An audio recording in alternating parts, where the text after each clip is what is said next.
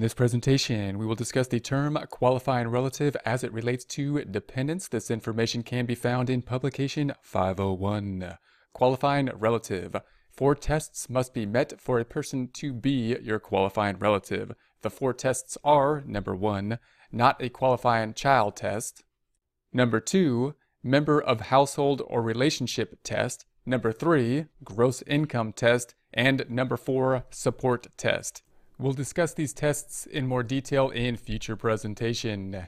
Age. Unlike a qualifying child, a qualifying relative can be any age. There's no age test for a qualifying relative. Kidnapped child. You can treat a child as your qualifying relative even if the child has been kidnapped, but the following statements must be true.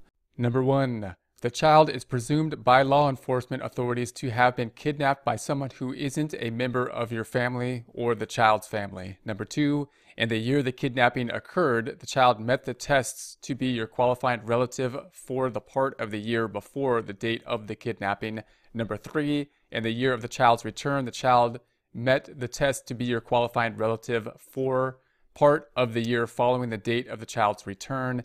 And this treatment applies for all years until the earlier of 1, the year there is a determination that the child is dead, or 2, the year the child would have reached age 18.